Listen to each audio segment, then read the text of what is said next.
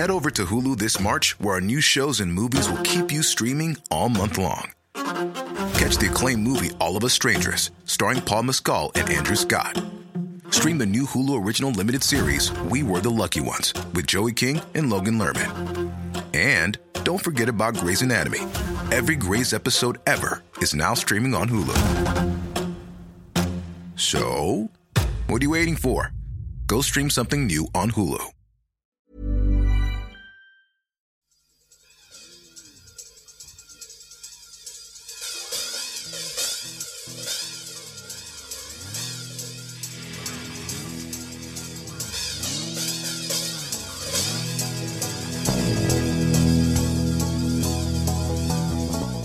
By the middle of 1978, the London-based New Zealand group Split Enz had lost their record company, had no manager, no live work, and next to no money.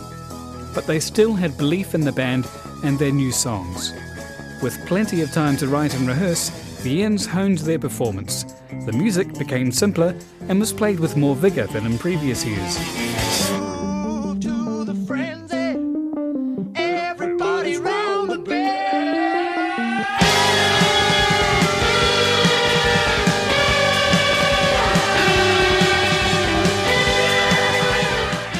In a tiny studio in Luton, Split Enz recorded demos of over 20 songs to send out to record companies. Those demos, most of which have never been commercially released, were quickly dubbed the Rootin' Tootin' Luton tapes. Guitarist, singer and songwriter Neil Finn. Yeah, great recording session really. In a way it was a shame it wasn't like, if the band had been in a great environment with a great producer at that time, we would have made an absolutely amazing record, I think, because we were right up for it, you know. Just the right amount of rehearsal and lots of good new songs, yeah. Singer and songwriter Tim Finn. We did them all so fast and with so much to prove, you know, that they're a pretty good record of the way the band really was in those times, you know, live and urgent. Drummer Mal Green. We just played our hearts out for a few days and we got the vibe. And that's when I think Neil started to come a lot more into the picture from a songwriting point of view as well. Breathless, home with excitement. I'll kick my shoes off, I'll get into the groove. Dancing, I drink with my eyes closed. Hearing your voice again, singing that strange melody.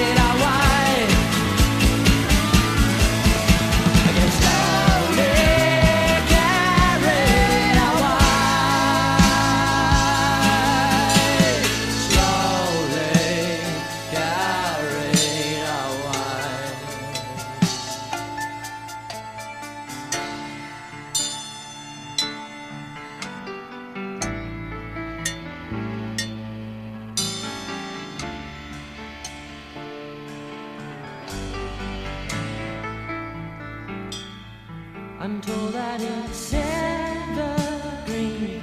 I've listened but never seen, and I've laid awake all night, just putting the whole world right. It's terrible, but it's true. I get carried away with you, carried away with you. I get carried away with you.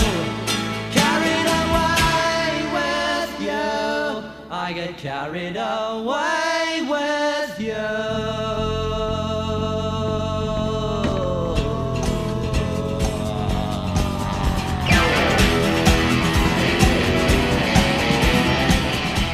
Neil Finn's song Carried Away was only briefly in the Split Ends live set and became an obscure B-side years later. Many of these songs recorded at Luton disappeared altogether. Bassist Nigel Griggs. A lot got chucked. You got to remember, most bands are lucky to have one good songwriter, and we had two, plus all Eddie's own contributions and bits and pieces from me. But it's been too long for this young soul, so far away and out of sight. I'm telling you, Evelyn, I'm telling you, Evelyn, if you start to think of yourself, there's nobody else. Evelyn, oh, when will you Evelyn? Worlds apart, think of yourself, there's nobody else. We used to break our way through forest, the crashing current, the joyful chorus, and to ride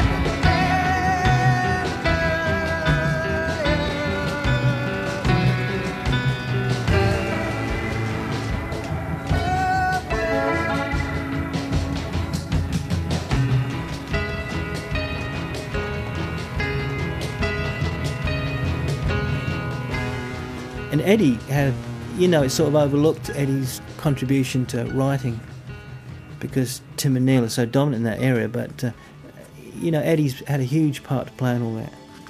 And I always thought that the Tim-Eddie relationship was, even to this day, I don't know why they don't explore it further, because they were really perfect for each other, I thought. Tim had come with all these ideas, but Eddie was great for linking them, joining them, manoeuvring them, encouraging Tim, getting bits of his own instrumental bits in for links, for introductions and all that sort of stuff. So I think it was a partnership that was never probably explored to its full.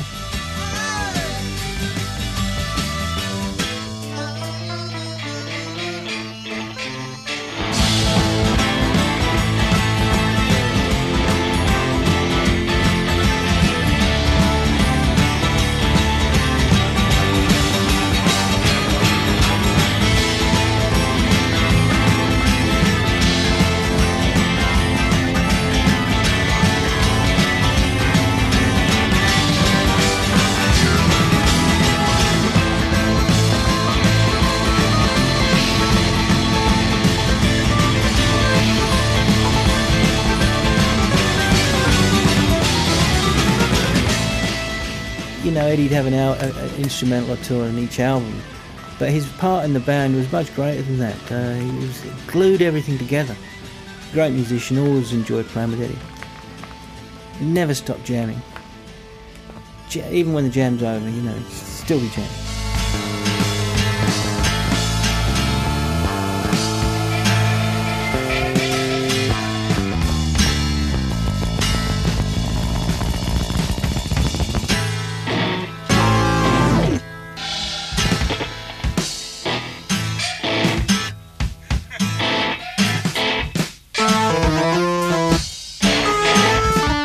Keyboard player Eddie Rayner.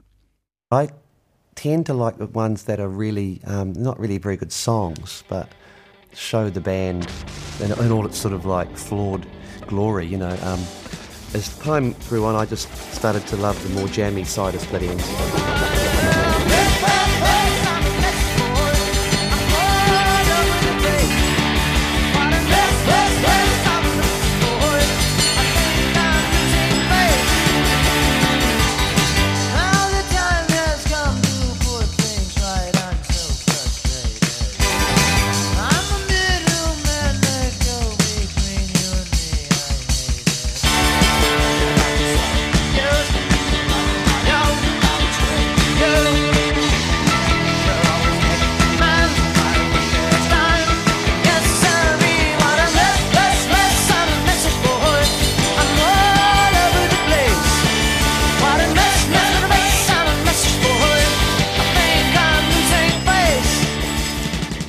saw the Buzzcocks play and various other things, and it rubs off even though we didn't really feel that affinity with the punk movement.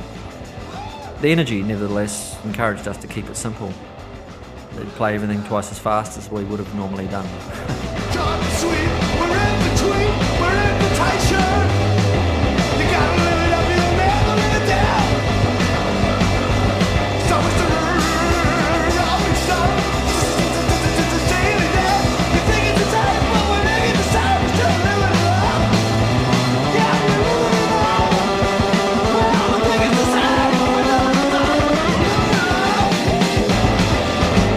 A Split Enz fan from Manchester, Brandon Liam, befriended the band. He told them about his friend David, a whizz-kid recording engineer who wanted to get into production. And I was the ripe old age of 17 at the time, I think. David Tickle. So he called me and said, I found this band, Split Enz. Maybe you can do a demo with them. So I went up to Manchester and met with the band, and we hit it off really well. Everyone, including myself, the whole band, we all slept on Brandon's floor in his apartment for like 2 nights while we met and rehearsed up in Manchester.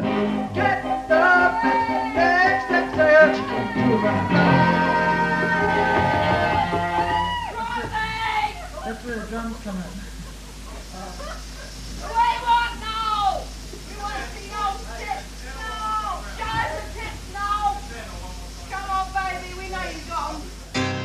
About a week later, we headed down to Ascot to Ringo's studio, because I was the resident engineer and ran the place.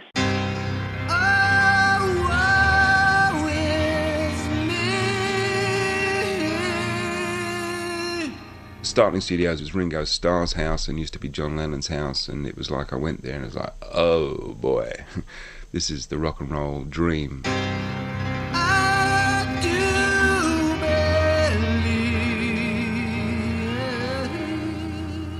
Percussionist Noel Crombie. It was a residential studio, which for us was often a good thing, rather than going in and out every day, you know, to be there. And just the camaraderie too of living together like that was always productive for us.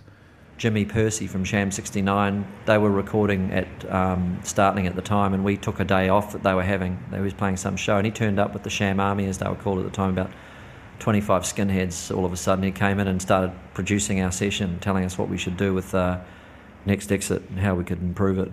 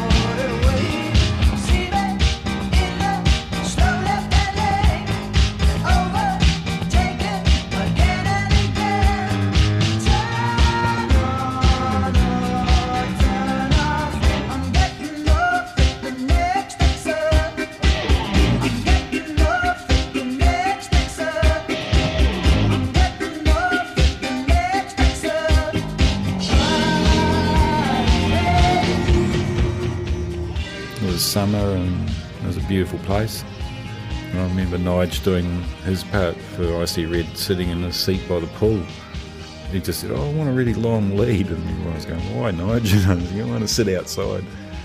The whole house was actually wired up so that you could record just about anywhere. I recorded the drums in the marble front hall of the mansion, and I just set everyone up where they felt most comfortable, and Neil was in the control room with me. And we just went for just an experiment all over of what an interesting way to record and a fun way to record. Rolling.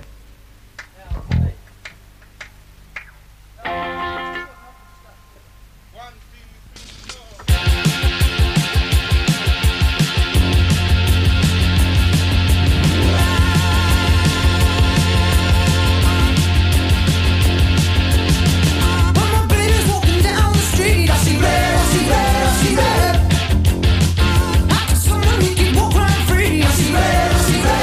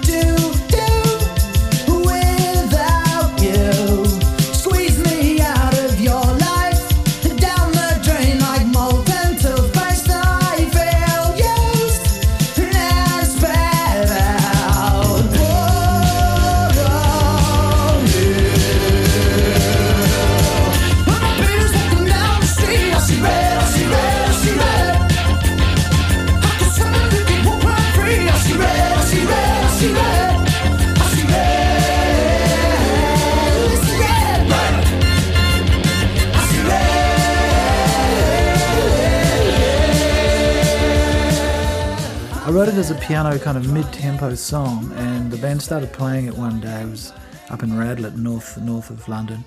There was a point where it was, when my baby's walking down the street. It was kind of, you know, sort of slow and swinging.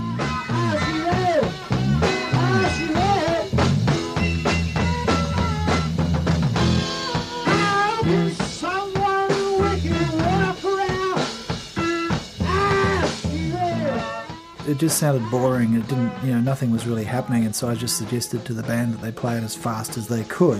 And I remember him just pushing us to play it faster and faster and faster and faster.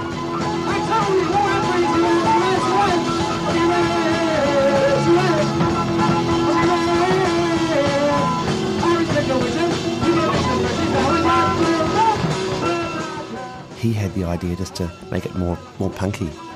Tim was always a bit more savvy to try and keep more in step with what was going on in the music industry, you know, with the punk thing than what I was at the time. I didn't give a toss about the punk thing. I thought it was a load of old bollocks, you know. I see red, I see red, I see red. I see red, I see red, I see red. I see red, I see red, I see red. I see red, I see red, I see red. I see red, I see red, I see red. I see red, I see red, I see red. I see red, I see red, I see red. I See Red was intended to be nothing more than a demo recording, but it ended up being pressed to vinyl in Australia and New Zealand thanks to Eddie's initiative. I was very confident about I See Red. I remember being the one who actually drove the whole thing of sending the tapes of I See Red over to Gudinski, over to Mushroom for release as a single, because I had a lot of faith in it. I thought, you guys will be really surprised at how well this does in Australia. And I don't think that even the guys in the band even kind of realised that it had been sent over and that it was all being released over there. I thought it was great. I thought it was the best thing we'd done. And I thought it would work really well on radio. Mushroom boss Michael Gudinski was impressed with what he heard. Tim had earlier written him a letter saying that Split Enz wanted to have another crack at it, with their former manager John Hopkins back again and with Mushroom Records. Gudinski reared his ugly head from Melbourne again. He came up. We re-signed with him. We agreed to do another album for Mushroom, which was great, really. It was timely. It was perfect.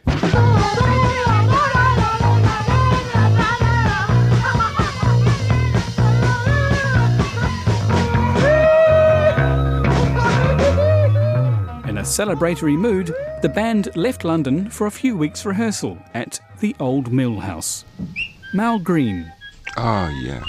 Now, that was wonderful. The Old Mill House was a place up near Monmouth in Wales. And again, what we used to do before doing an album, we'd go to a house in the country, the classic thing, spend a month there, and you can play music whenever you like. Lovely environment, rolling hills and babbling brooks. Yeah, the Old Mill House. You can ride on the lawn. You can listen to the birds. You can stretch and yawn. You can stroll down to the riverside. I remember that time very fondly, We were really together as a unit.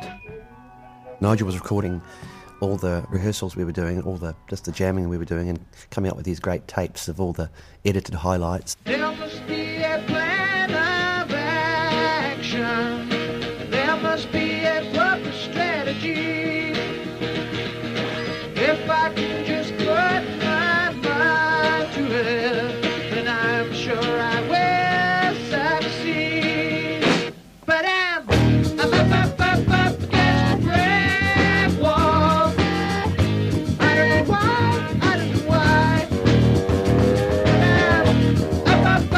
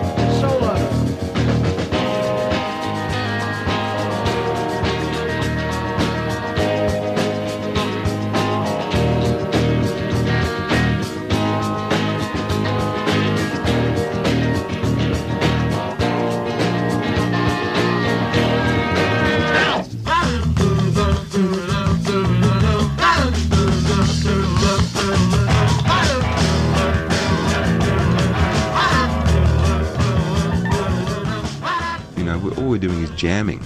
I'm always in awe of that kind of stuff, just how 1, 2, 3, 4 people start playing, not knowing what anyone's doing, and it goes through just like a conversation. You can start off talking about headphones and suddenly half an hour later you're talking about the moon, you don't know how you got there, you know.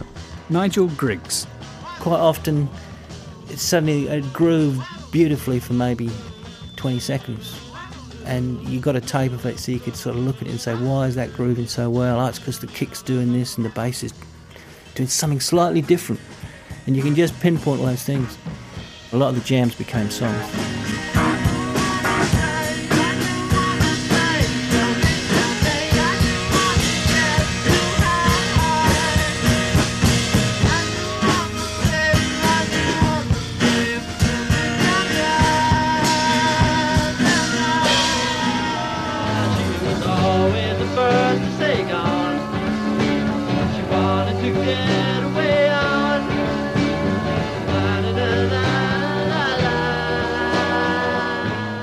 Neil Finn. And we had a great rehearsal period there, and really lots of good songs came out of that period, and a fantastic period of time, generally for the band, and an incredibly good snooker tournament throughout as well. Icy Red's producer and engineer David Tickle found to his dismay that he was no longer part of the picture. They knew they were going to make another record coming up called Frenzy, which I was really trying to become the producer on, and they wanted me to. But Michael Gudinski, he decided that I was a no-name producer and wasn't big enough to do the job, so they went with someone else.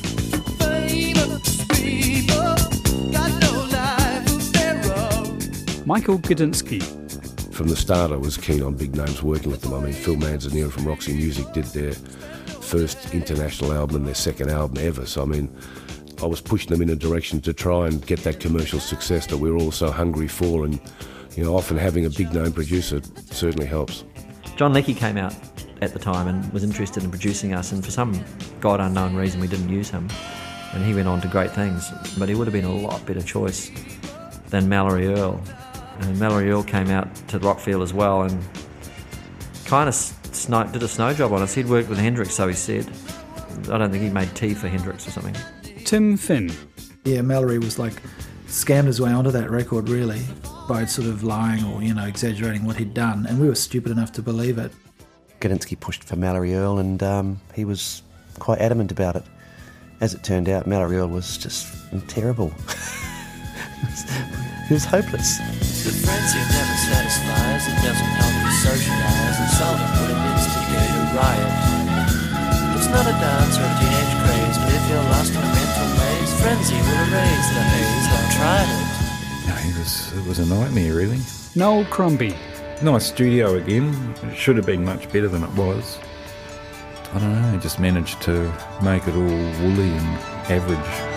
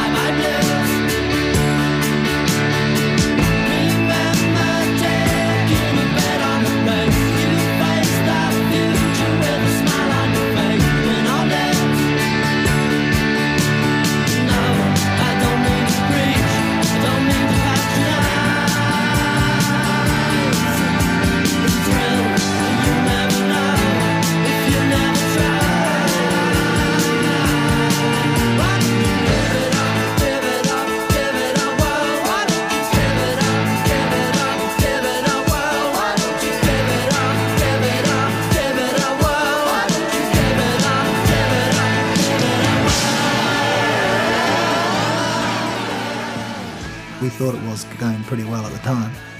But we were staying at this big manor house up in Oxford and wandering around these strange haunted old halls with big wolfhounds size of cows lying around, and it was a strange time.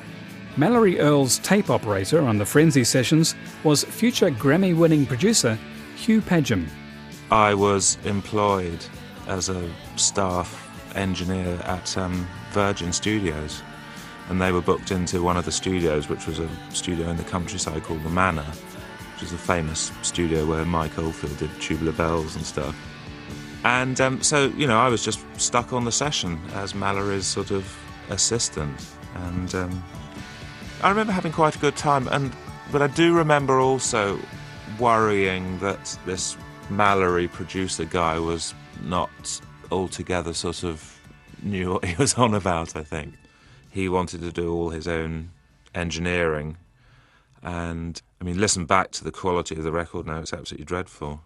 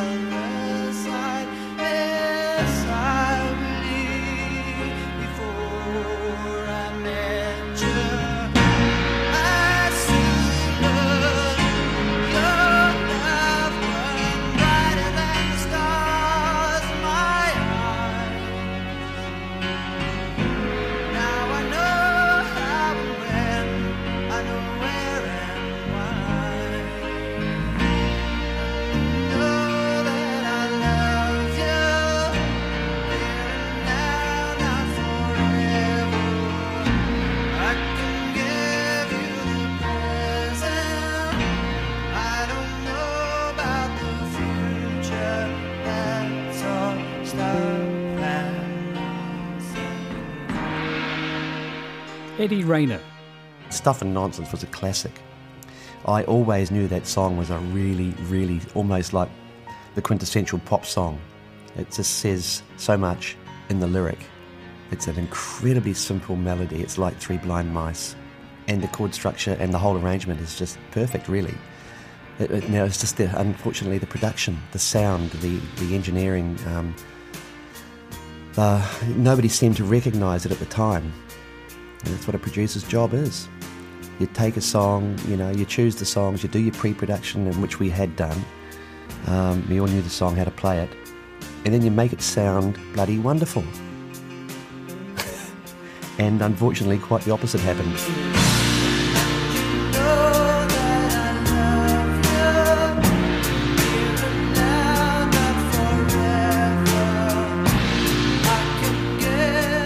Yeah, well, that's a song that I still play, and people seem to appreciate that more as the years went by.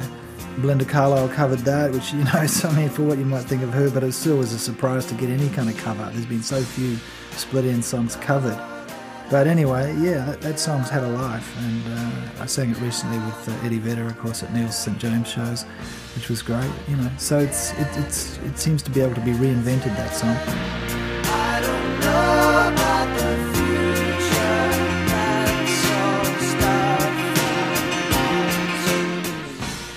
another song called Love is the Roughest, Toughest Game.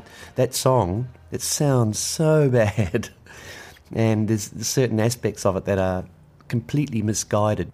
But the song itself, the verses and the choruses are really, really catchy. I'd like to dedicate this next song to the All Blacks because they are without doubt the best rugby team in the world. Yahoo! They could beat anybody, and I like every one of them.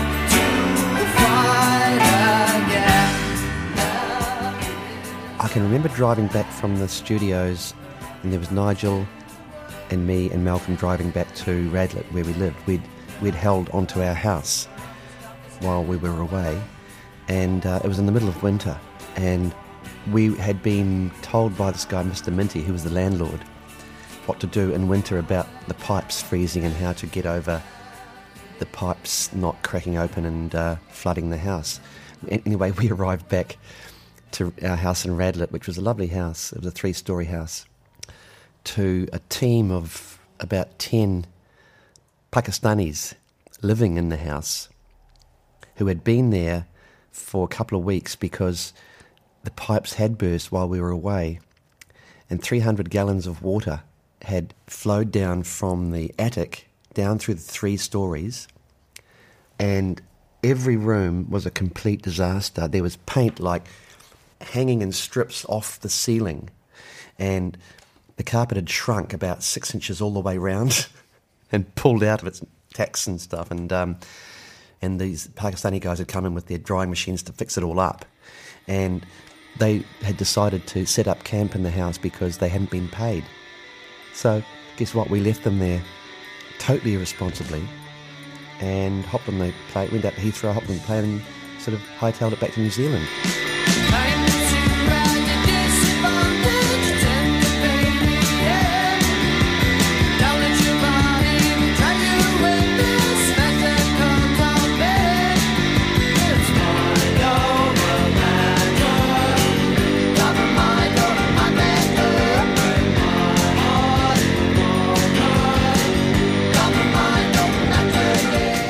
Nigel Griggs.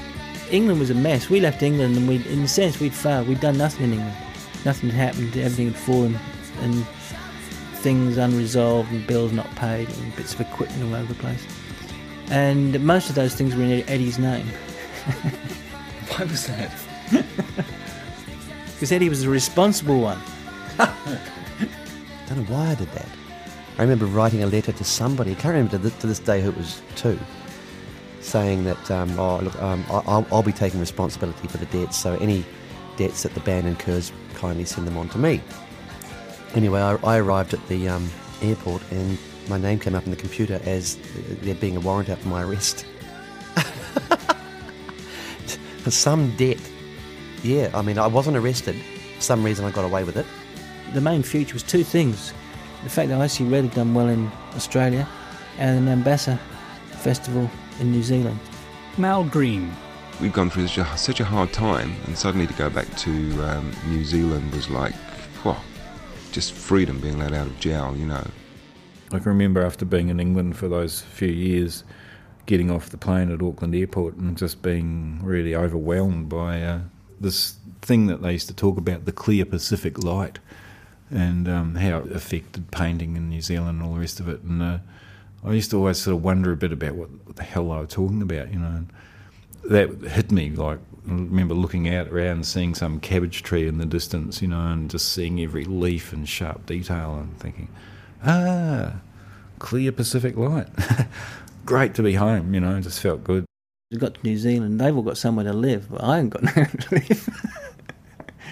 And I remember Malcolm and myself, we just literally jumped on the back of a truck and headed off down in Ambassa about a week early. And I couldn't believe it. It was just incredible. You know, Flower Power lived on. It was 1979. And sex and drugs and rock and roll. Spiritualism. And you are an ambassador. That's really beautiful. The whole thing was an event and experience, apart from Enz playing. And we hadn't actually played live for, I think, months and months we hadn't played since we'd done a gig. So to suddenly come on and headline a massive festival like that was obviously going to be a big deal. We did some rehearsing over there. I think we arrived a couple of weeks beforehand, playing in this hut.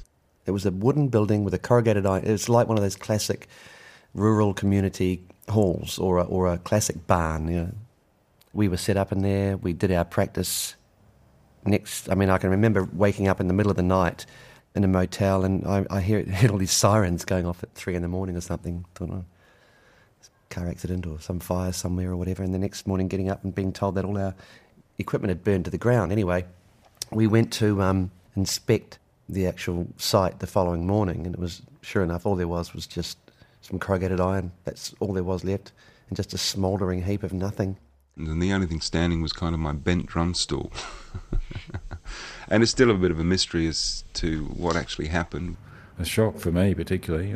I lost stuff there that I've never replaced, you know. So suddenly, I think it was just a few days before actually doing the festival, and we're trying to scrounge gear, and we ended up with relatively tacky equipment. It was a major. I thought, well, I can't play. I can't get any equipment, and I'd always played a lot of different parts and a lot of different sounds on a lot of different keyboards. I had about 7 on stage. As it turned out, there was this bloke called Brad Coates, who was a keyboard player, and he had an identical setup to mine. I'm not going to say he was an Eddie Rayner fan or anything.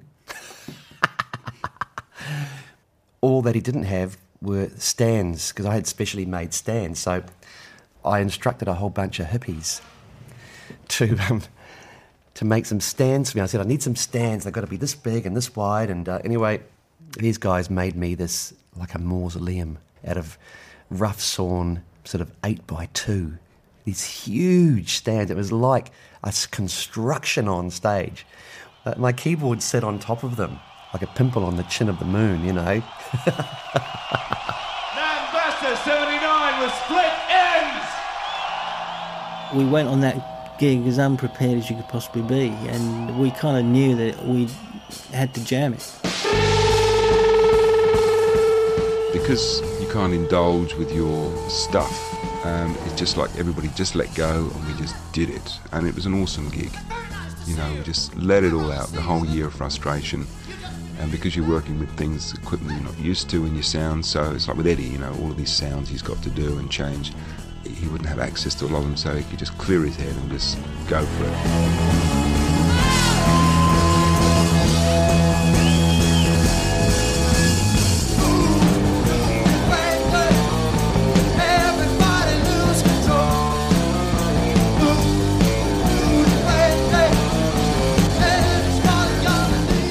In the first song, there was a huge surge of electricity, and every one of those keyboards shorted.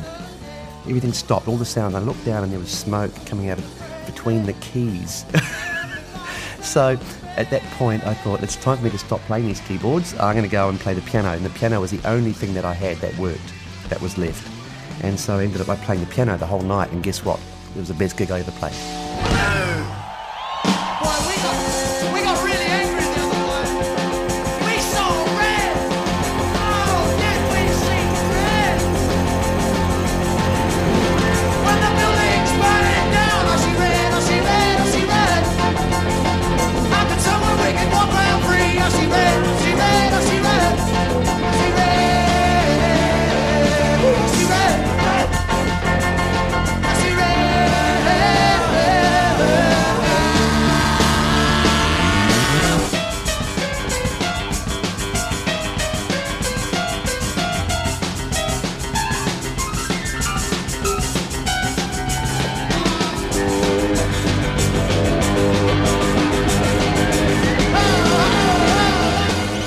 Tim Finn.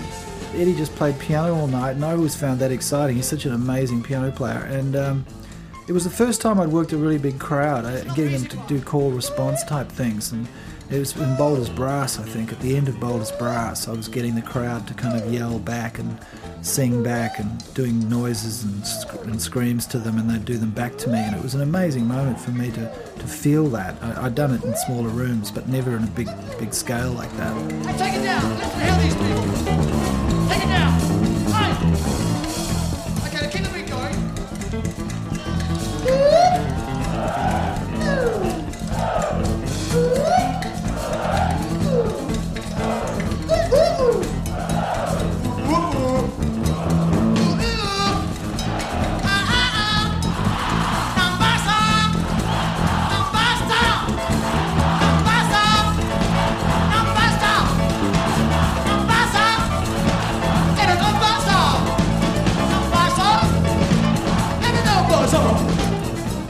Something changed for Tim that day too. I think he, you might say, found a new dimension in which to work with his audience. I think he'd always been a bit shy of his audience to that point, because in the early days it was all that sort of rhyming couplet type approach to it. But I think that gig did a lot for Tim to free him up, and that he could do anything with an audience, and the power of he could have, and that he was good at it. He was natural for it. Tim was great when things went wrong. You know, it's you almost wanted things to go wrong.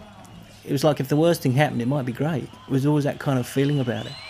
Well, ladies and gentlemen, and children, and anybody who's anything of the other types, we're coming to the last song section of the evening, and we'd like to thank you all. I'd like to thank particularly everybody here tonight, which includes the people who helped us to organise this occasion, because when we got a very warm welcome when we came to Waihi. I won't dwell on it because it's history, but we played tonight and we're glad we did.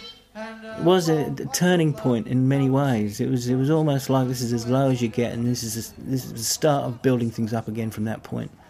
And that show was a terrific start to that rebuilding process. And it'll always stick with me. Well, you know, like there's so much of so many gigs I don't remember one thing about. But Nambassa will always be right up there. How are ya? You haven't heard from me yet? Let's rock like we never done before. Let's roll. Let's see you down the front and in the middle and in the middle and back and then the back. Let's rock. Let's see you move around, Nambassa. Let's roll. Come on, let's roll on out of town. All my friends are showing their true colors. Now I'm just another boy. Friend, there's a fire at home tonight.